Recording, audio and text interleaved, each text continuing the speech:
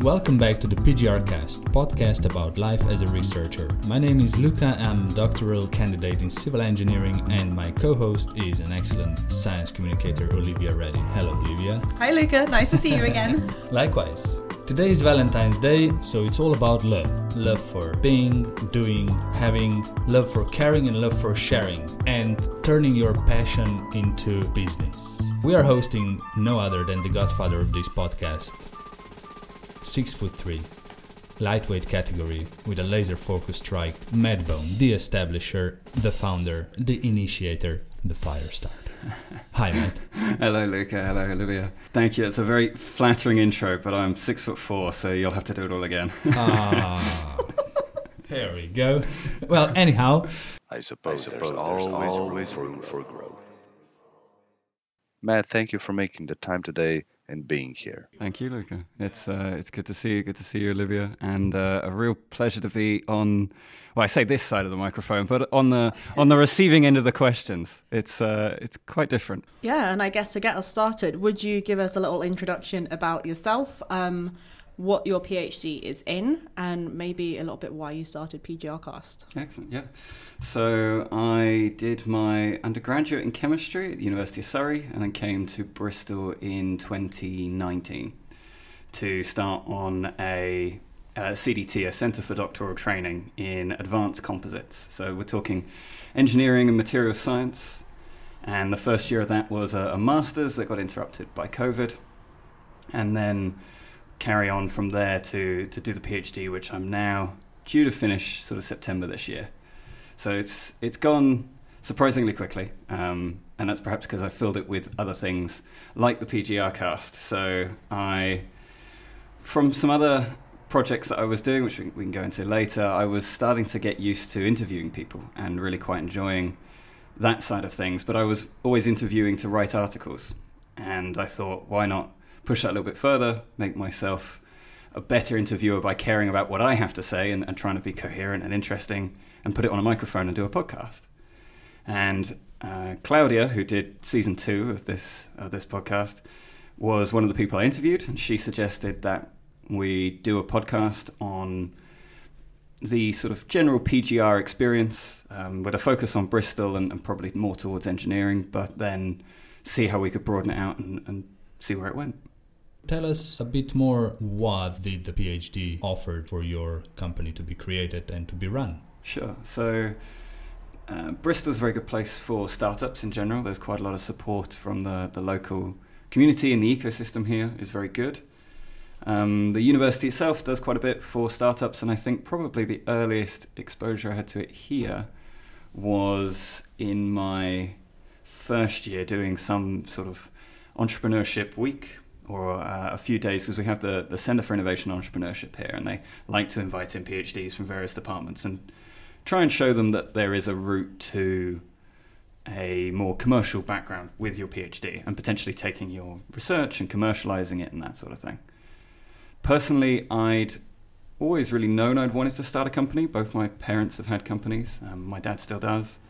And I've always grown up seeing that, and it kind of demystified what I think a lot of people are nervous about with companies, where they may be worried that you're going to be spending all day, every day thinking about this, and it's going to be a constant stress, and there's a lot going on. And there is a lot going on. I can't sugarcoat that, but there is other things going on in your life at the same time. You don't have to just be all business.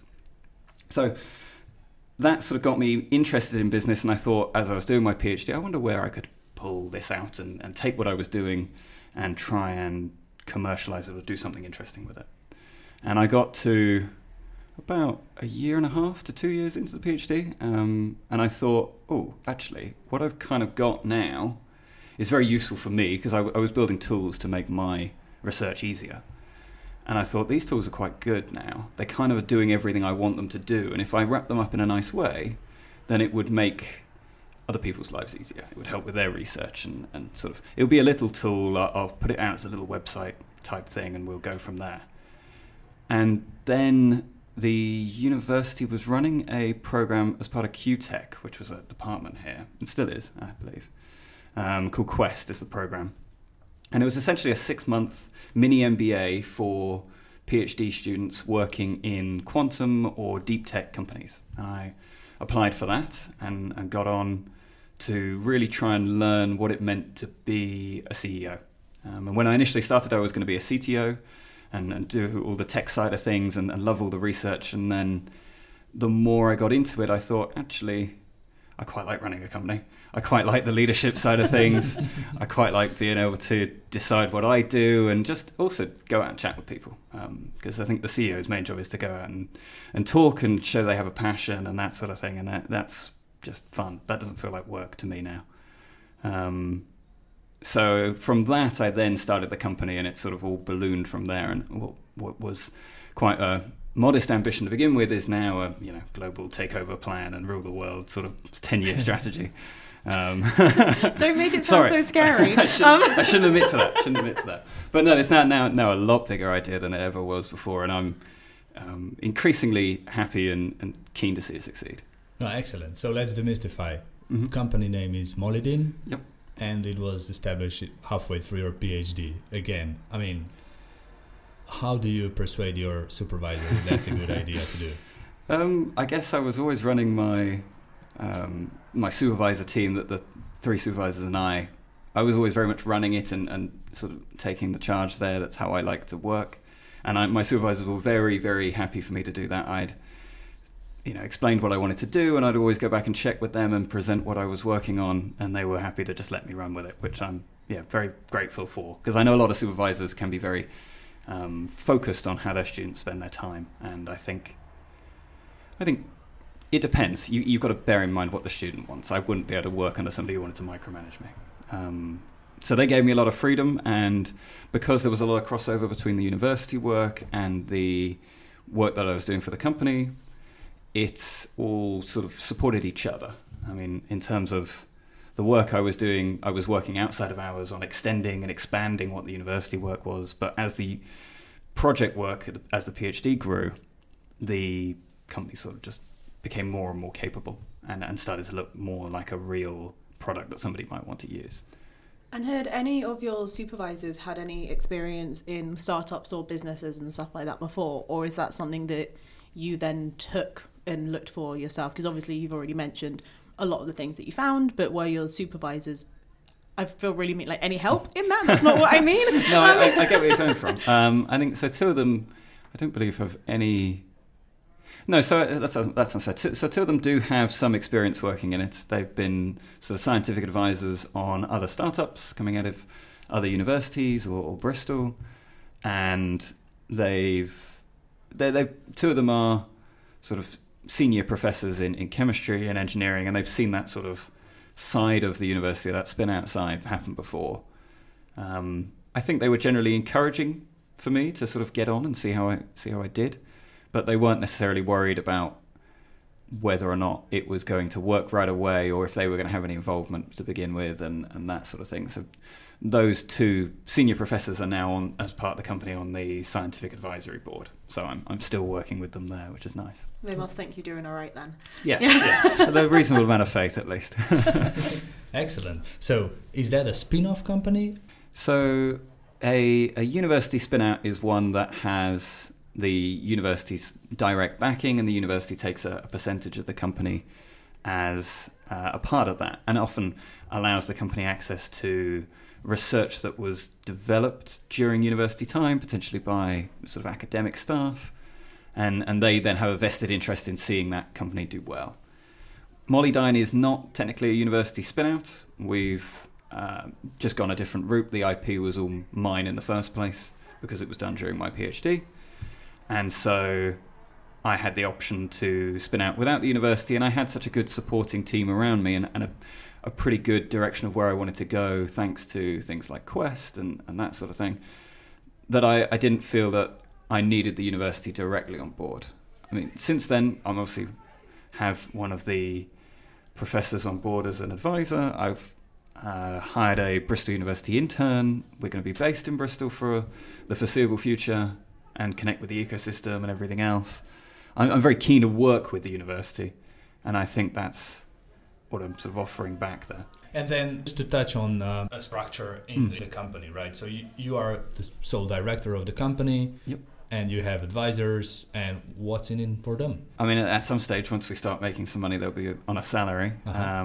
But for the meantime, I imagine it's that they want to see me succeed. Yeah. Because Brendan I've known for about 8 years now, and we're quite good friends otherwise. And he just likes what we're doing. He likes the computational side, and so does Ian. And they want to be a part of something that could take off and be a big thing within material science and computational chemistry, which is the realm we're working in.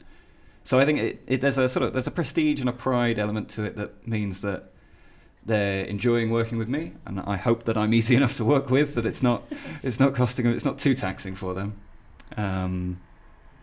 But yeah, I think that a lot of people like to support startups. I think it's a nice way to get a little bit involved and see where new directions are going without necessarily committing money or tons of time and that sort of thing. Mm-hmm. We've got a very good mentor right now who's one of the former co-founders of ARM, who's incredibly knowledgeable, knows everything from starting a tech company all the way through to getting it on the London Stock Exchange and selling it at huge volumes to major sort of multinational companies. And that wealth of experience just comes it's invaluable, really, for a company like Molydyne, who's trying to get started and grow into that space. Having that understanding from the beginning is so useful. Can you please say more about the IP you were dealing with, please? Yeah, sure. So my IP is all in my code. It's all the programming that I've done as in part for the PhD, but then also programming around it and expanding as we've developed the company further and built out the capabilities. Software is a difficult one for IP because it's kind of difficult to protect beyond just sort of keeping it secret. But in other instances, if you're developing a physical product, you might patent it. The university might patent it, and then you become a spin-out. There's sort of various ways that you can nail down what your IP is, but I think a lot of people lose sight of what they've done. So you end up doing a PhD for 3 years and you think, oh, what have I actually achieved? And for a complete beginner who's never seen this sort of field before, you're miles ahead and you've developed all these interesting things, but because you've built them up gradually, you kind of lose sight of the IP that you've generated. Mm-hmm. And I think it's always good to go back and look and see, oh, actually, this project's been quite productive. Yeah, excellent. And then risks. Company, that's a huge risk. Startups usually don't last very long. Mm-hmm. You were willing to take on the risk. Were you stopped at any time by something that you couldn't do? Obviously not, but was there something running through your head in terms of, oh, can I read financial statements? Yeah, I think there's sort of two aspects to that. So in my head, starting a company in my position is quite low risk.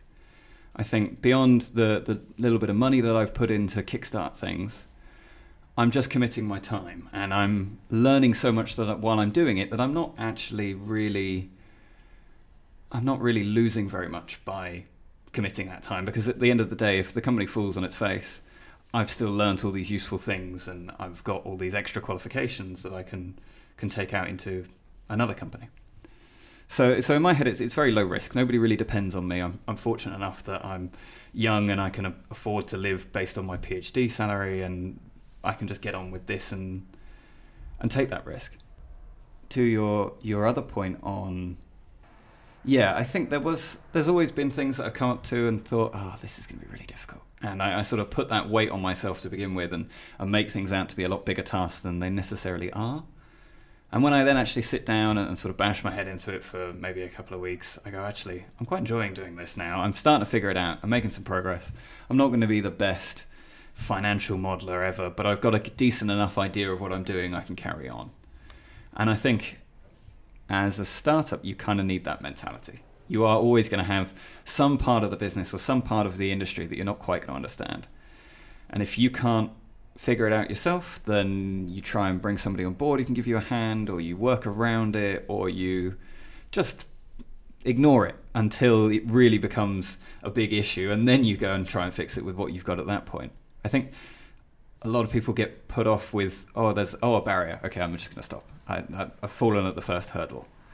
And I think if you just keep going, keep knocking those hurdles over, to continue the analogy. But and just see what happens, because a lot of the time they're not that big barriers, and you often can just bring in people to deal with the bits you're not good at.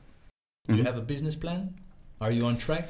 Yeah, so in a formal sense, there is a business plan. It's somewhat out of date, but there's quite an extensive OneNote now, and lots of discussions I've had with people, and yeah, it's something that needs to be on paper, because currently it all rattles around in my brain. But because I do it every day, it's kind of all there. And yeah, to answer your question, yeah, we're on track, which is good. It's a nice place to be. It's moving forward, and to be honest, even surpassing my expectations. Okay, so you're on track, fantastic. And what does your company actually do? You have some chemical computation, polymers. Yeah, so what do those mean? Yeah, what is that? we're a lot of different things in one, which is what keeps it interesting. I mean, we are trying to make computational chemistry more accessible to materials scientists, to ultimately try and develop new sustainable materials faster, and that have better functionality and that sort of thing for particularly key green technologies like hydrogen storage, countering methane leakage, coatings for solar panels, all these sorts of things that are going to be key to a greener economy. Excellent. You've said lots of big words, which is great.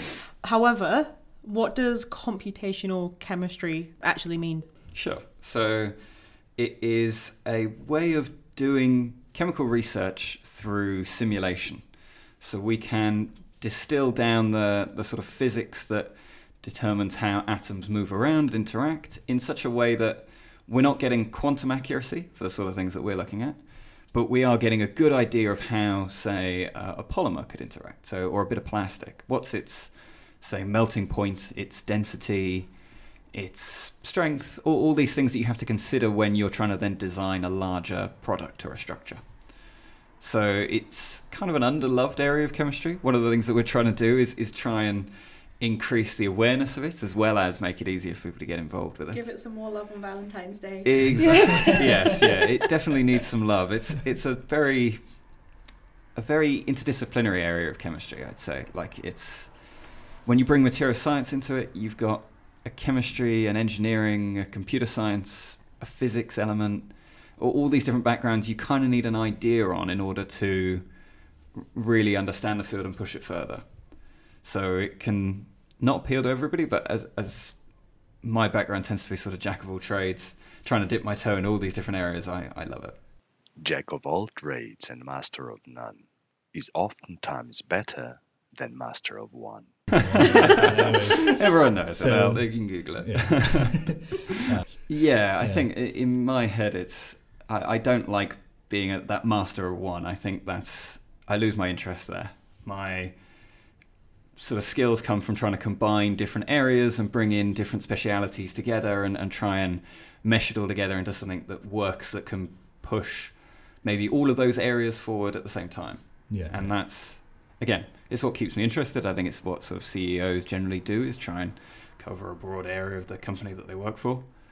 And it's a nicer way for me. It's how I want it to always work. And being a CEO lets me do that.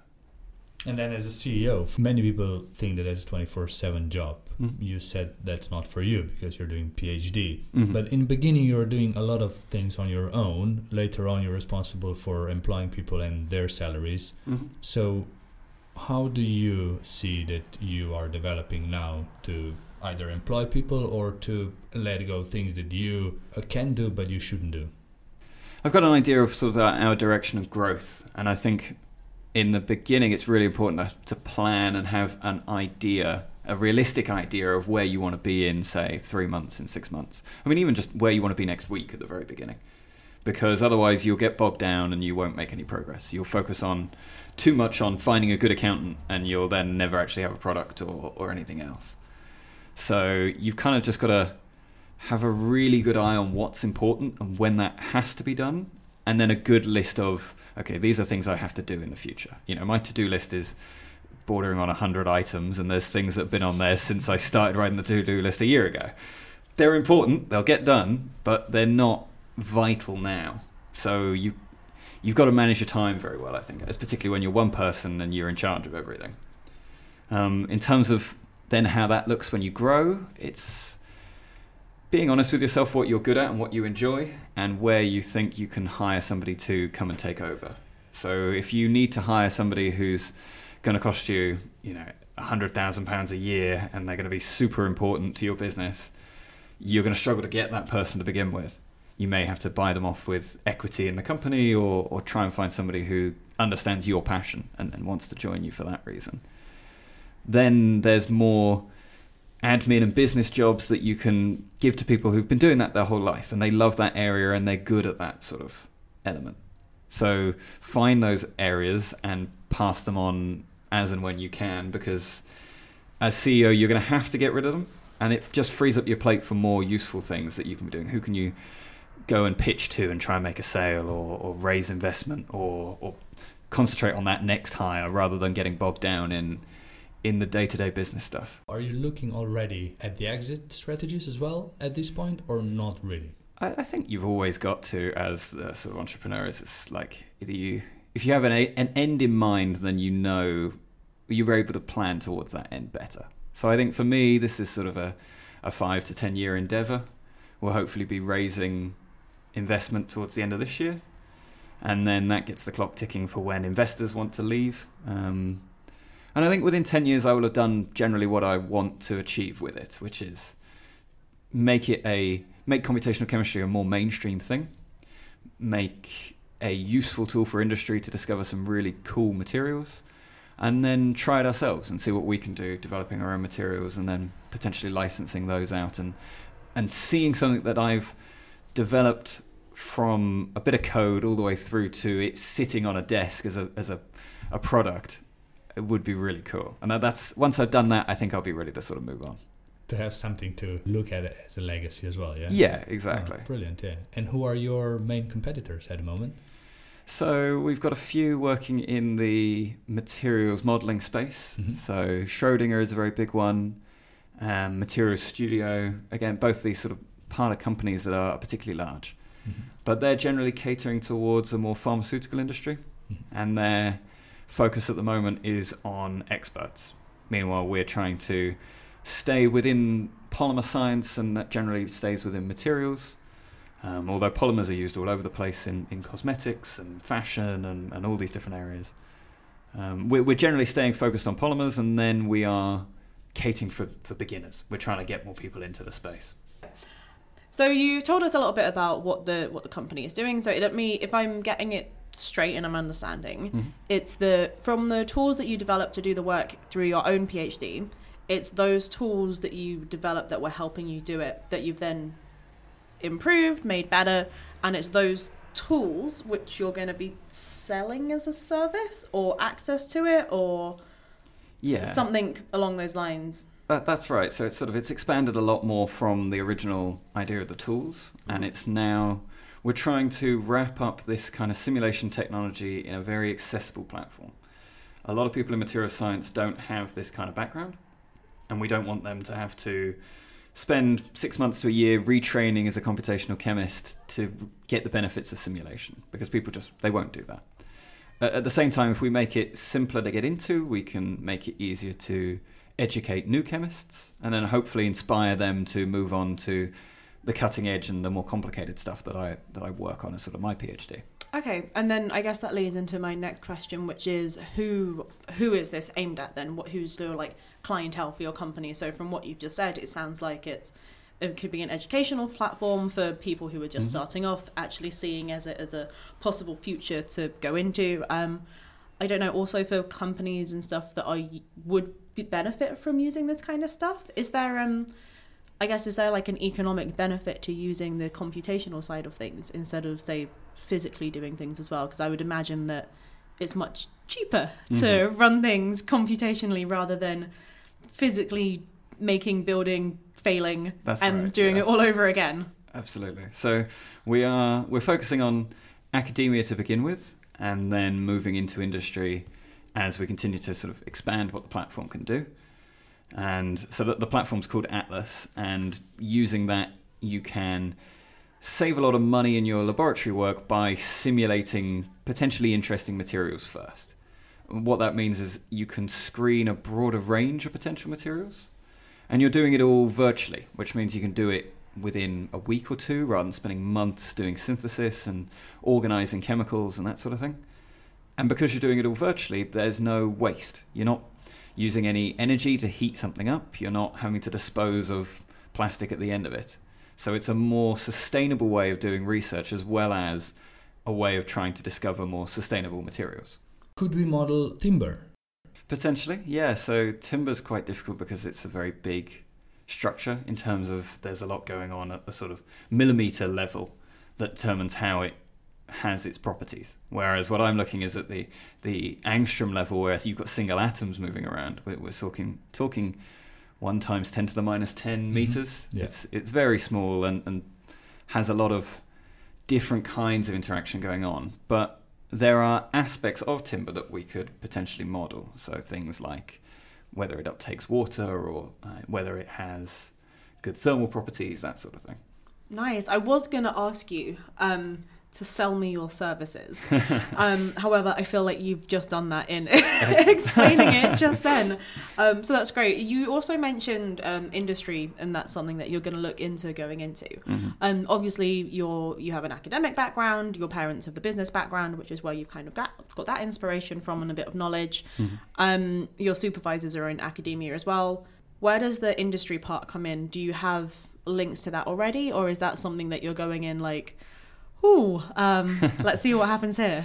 Yeah, there's been an element of that. I think, so what I've been doing is having lots and lots of conversations over the last year or so with people in industry, in various industries, and seeing how different parts of their business works, what their challenges are, how their approach to and their existing chemistry works. And that's really filled in a lot of the gaps in terms of how might they actually use a product like this? Where does it fit in with their existing sort of development plan? At the same time, doing accelerators like Quest and various other sort of courses and things that I've done has been very useful. I've had a lot of mentors who've all been very good and very handy to just sort of bounce ideas off of, which is how I like to work, is just inundate people with random questions and see what comes back. So you mentioned that obviously your parents had a background in business, and that something like doing a startup or going into business is something that you've always wanted to do. Mm-hmm. In that case, why did you do a degree in chemistry instead of going to like business school or something like that? Why chemistry? I think I always really enjoyed science. When I was sort of picking my A-levels, it was split myself between either a law or a science degree. And I went with science, but then I was never very good at maths when I was at A-level. It just didn't click for me. I couldn't use a calculator properly, seemingly. Whatever I typed in didn't give the right answer. So I thought, I'll do chemistry. I thought about law a little bit more and realised that I'd get a bit bored reading all the time for work as well as for fun, and thought I'll give chemistry a try because it doesn't have much maths. And that was where I was sorely mistaken, because there's whole elements of physical chemistry where it's all maths. And in fact, really, computational chemistry is all maths. So despite trying to avoid it... Sounds very mathsy, even in the name. Yeah, despite trying to avoid it all, I've just ended up doing a lot of maths. But loved it. Now I could do programming. I could deal with the fact I couldn't type on a calculator and could understand what I was working on a lot better. You use a big computer instead. Exactly. Instead of a small one. Yeah. But you still didn't mention business in either of those things. No, so that was never like as a... on your radar. I did a business A-level, and I thought, I enjoy this, but I don't want to just do business. I thought I would get burnt out with that quite quickly. I kind of wanted to see a more technical side of things first, I think. And then as I got towards the end of the chemistry degree, I did a placement year at Thames Water, and that's where I learnt to program. And I'll always be thankful for that as a nice starting point. It was very low-key. I was sort of... within the first week they asked me could I program, and I said no, and said, right, we want you to learn how to program. I was like, okay, I'll give it a go. And then loved that. It was an awful lot of fun. And as I got back to university, I saw computational chemistry as a more interesting route. I talked to Brendan, who was my personal tutor and then ended up being my supervisor for my final year project, and we came up with a more computational chemistry project that had a bit of programming in it. And I thought, I really loved this, and I want to do research. I realised at Thames that was where I was having fun, was discovering new things. So I had to do a PhD. And then I knew that once I had 3 or 4 years more computational chemistry under my belt, I'd be in a position where I could actually start to maybe do this either academically as a lecturer, or take it and run with it as a company. And the further I got into it, I realized I don't like writing papers. I don't dislike the academic world, but it's just not for me. And I wanted to run an industry instead. No, nice. And then you mentioned, obviously, the chemistry background, and there were different things that you were looking into.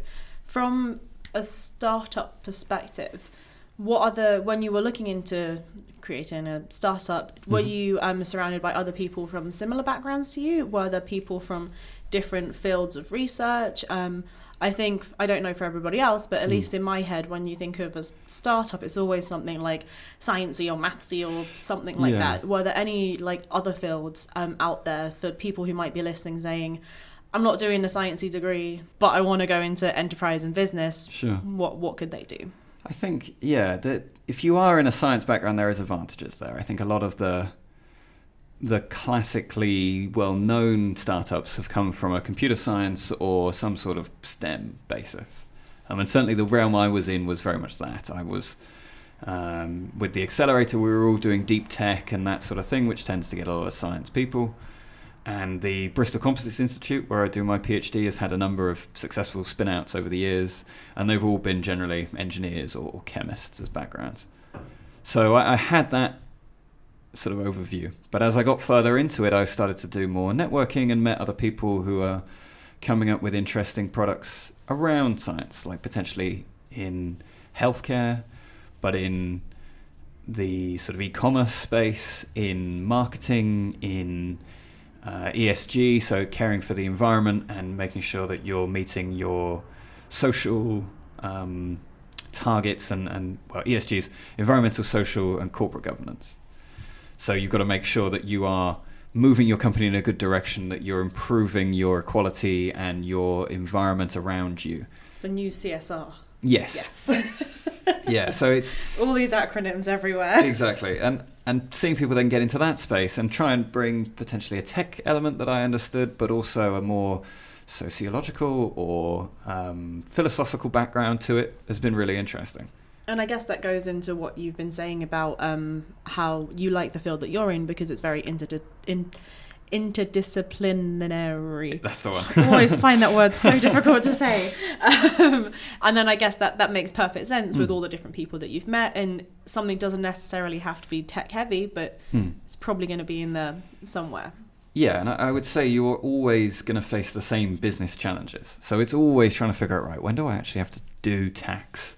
When do I have to get an accountant and get some insurance and find an office? And there's all these purely business jobs that you can all relate to, regardless if I'm doing computational chemistry and somebody else is trying to distribute food on the internet.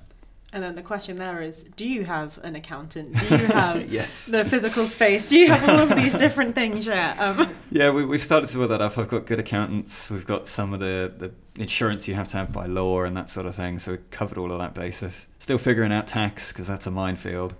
Particularly if you try and sell overseas, it's just an instant headache. And then we're taking advantage of the pandemic sort of changing the working world, and everything's remote at the moment, which is a nicer, an easier way to get started. I think that's a nice thing for new startups, is you don't need an office space for a lot of things. You can just kick off, and once it sort of starts to roll, then you can think, well, okay, is it worth putting us all in one place, or do we stay separate and see how that works? And this is excellent runway for the next two questions. So you actually won the Quantex Award. Can you tell more about that, please? Yeah, so back in October last year, we won a £25,000 prize for innovation from a local VC called Quantex. Thank you. Is there an applause button? No applause needed. It was a fun process. It was a lot of talking to different people and doing technical and commercial interviews. I really enjoyed talking to the people from Quantex, because they cared about both sides. They didn't just care, all right, what does the business look like in terms of how much money is it making, what direction is it going? It's also, why is your technology innovative? Why is it interesting, and why does it matter? So is it like a techie Dragon's Den kind of process thing? Sort of, yeah. It's a lot more drawn out. It's sort of, I think it was 3 or maybe 4 interviews in the end, with various different people who've got different backgrounds. So you've got a more commercial focus and then a more technical, so it's called due diligence, checking that you are a company that has a decent future ahead of you and that you're not all just smoke and mirrors trying to find some money. So you go through a lot of different processes and it's a little stressful, but as CEO, you've got this passion, you like talking, so if people want to come and listen, then fine, I'll come and talk at them. We all love saying, oh, communication is the thing. So how did you develop that? PhD students tend to be more or less introverts. We quite like working on our own, but how do we communicate effectively or speak effectively? I think it's taken me a long time to get over the sort of anxiety that I had as a kid, and I've always wanted to be more extroverted, but just couldn't do it. I was always quite shy. So it was just a case of putting myself out there. I had a good mentor in my undergraduate who really pushed me to go and do more public speaking, and would just say, right, Matt, you're going to give a talk on LinkedIn. And I did. And I loved it. And I thought, oh, okay, this it's not my specialist subject, but I can talk about this, and I can stand in front of a group of people and try and be interesting for 10 minutes. And once you do that a few times, you start getting over the anxiety there and then find other ways to push yourself. So for me, doing dance and doing interviews was a great way to force myself to be better at meeting people, which was always something I disliked, was introducing myself and starting a conversation. And when you're constantly trying to get people to start talking to you or start dancing with you, you've got to come, say hello, say what your name is, what's your interests, let's go from there. So you just keep putting yourself out there and pushing yourself, and you get to a place where you're then a much, much better communicator. And then I think it's just being honest and truthful with people. You have to bring people into the fold when they join the company and say, look, this is what I'm good at. This is what I'm trying to do. If it all starts to look bad, I'm going to tell you. And if you don't like the way that I manage, then tell me, and we can work a solution out together. And I think as long as you've got that almost like open door policy, people are a lot more keen to work with you. They can see that you're a genuine human being, and that whilst you're not going to have all the answers, you'll hopefully move in the right direction. And then let's go back to reality. You're still a doctoral candidate. Yep. You are here as the director of the company Molydine. Mm-hmm. Do you have any extracurricular activities? Yeah, it's a mixture of different exercise. So I do a fair bit of yoga and running when the weather's decent, a fair bit of hiking. I find all of those are nice sort of zone out activities that you can kind of think about whatever needs thinking about. And then I have other activities that are more engrossing, so can take you away from that. So I like to read quite a bit, but also I do salsa dancing, and I do a fair bit of singing as a sort of just that all-encompassing hobby that means you can't do anything but think about music or think about what you're reading, and that's a nice way to just take your mind off of work. Great. What have you read recently? That was going to be my question. What are you reading at the moment? What did I read last? Michelle Obama's first book. Really enjoyed. So I'd read Barack Obama's more recent memoir and then the first book that he wrote, and they were both very good in terms of the politics and seeing like what that route looks like and how he's done it.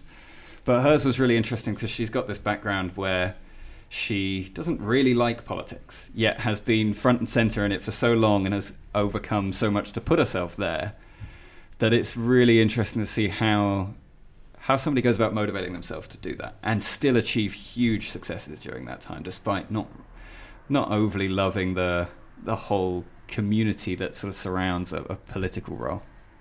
Yeah, I would completely agree with that for that book as well. I've just started reading her second book now, excellent. And it's just as great. Like, yeah, I'm going to put it out there. List. She's a better writer than he is. He does. Yeah, he does waffle a little bit. But there's some good bits in there. Okay, so we've been on a big long journey through your PhD, how you got to where you are, and starting your startup and your business to where you are today. What advice would you give to a PhD student who is I don't know, the beginning of their degree but really likes business, or going towards the end and they've got kind of a spark of an idea that they think they could take somewhere else. What advice and what would be your top 3 things, I say, to give to those students who want to start their own business or a startup? I would say that the first is just start getting the idea out there. You're going to feel like if you mention this, somebody's going to insult this beautiful little idea that you've got, or they're going to steal it and you'll never get it done. And the honest answer is that doesn't happen, really. If you are working as a PhD, you're probably the leading expert in this very small area. And if you tell somebody exactly how to do your idea, they still won't be able to copy you. So start putting it out in front of business people, in industry, to friends and family, and just see what the reception is, because that's where your idea will grow and start to form into something that could actually be done. You'll learn an awful lot quicker by just having one conversation than spending weeks trying to think about the problem. So, yeah, number 1 is get out there and start talking. And at the same time, start trying to educate yourself on the business side of things. You don't need to go in and be CEO or even CTO or anything. You can just find a group of people who share your passion, who want to explore your idea, and then you'll find your natural fit within the company. And it may end up being something that you didn't really think would be the place you'd end up in. So you need a little bit of business knowledge to get you there. But once you've got that, you can start to build a team around you and fill in your skill gaps. And again, start to have the company solidify as an idea around your new plan for a product or a service. And then third, I think it's just consider what your alternatives are. And if the company goes wrong, you've got a PhD. You are an expert in a very small area, and now you've added on all this extra company knowledge and can run a commercial idea forward a lot more effectively than the people around you who've never tried before. So really, the risk that you're taking in giving it a go is quite low, because if it all fails, you are so well qualified and you will be in such high demand that you'll be able to go on, find another company to keep you tiding over, and then see about going back into entrepreneurship when you've got a bit more experience and another great idea. Excellent. Thank you very much for this fruitful conversation. Thank you. It's been a real pleasure. Thanks, Olivia. No worries. So yeah, thanks for sharing the PGR experience, and I'm sure, as all other guests, you have inspired others to take some action to look into should they go into business while they're doing PhD or later on. Yeah, give it a go. Yeah. Especially if it's something that you love. Yes, yeah, that's the main thing always. Get that passion there. Yeah. Today's episode was brought to you by the wider PGR Cast team. Produced and edited by myself, Luca, co-hosted by Olivia, and mixed by Michael Rambelow. Rory ensured you're able to listen it online. PGR Cast episodes are available at soundcloud.com/PGRcast and on iTunes. We hope you enjoyed this episode and press play again soon. If you think you can do better, have a request, or want to be part of the PGR Cast team, send us an email to pgrcast.podcast@gmail.com. At the end of February, Rory, Olivia, and Lou will be back with another great episode.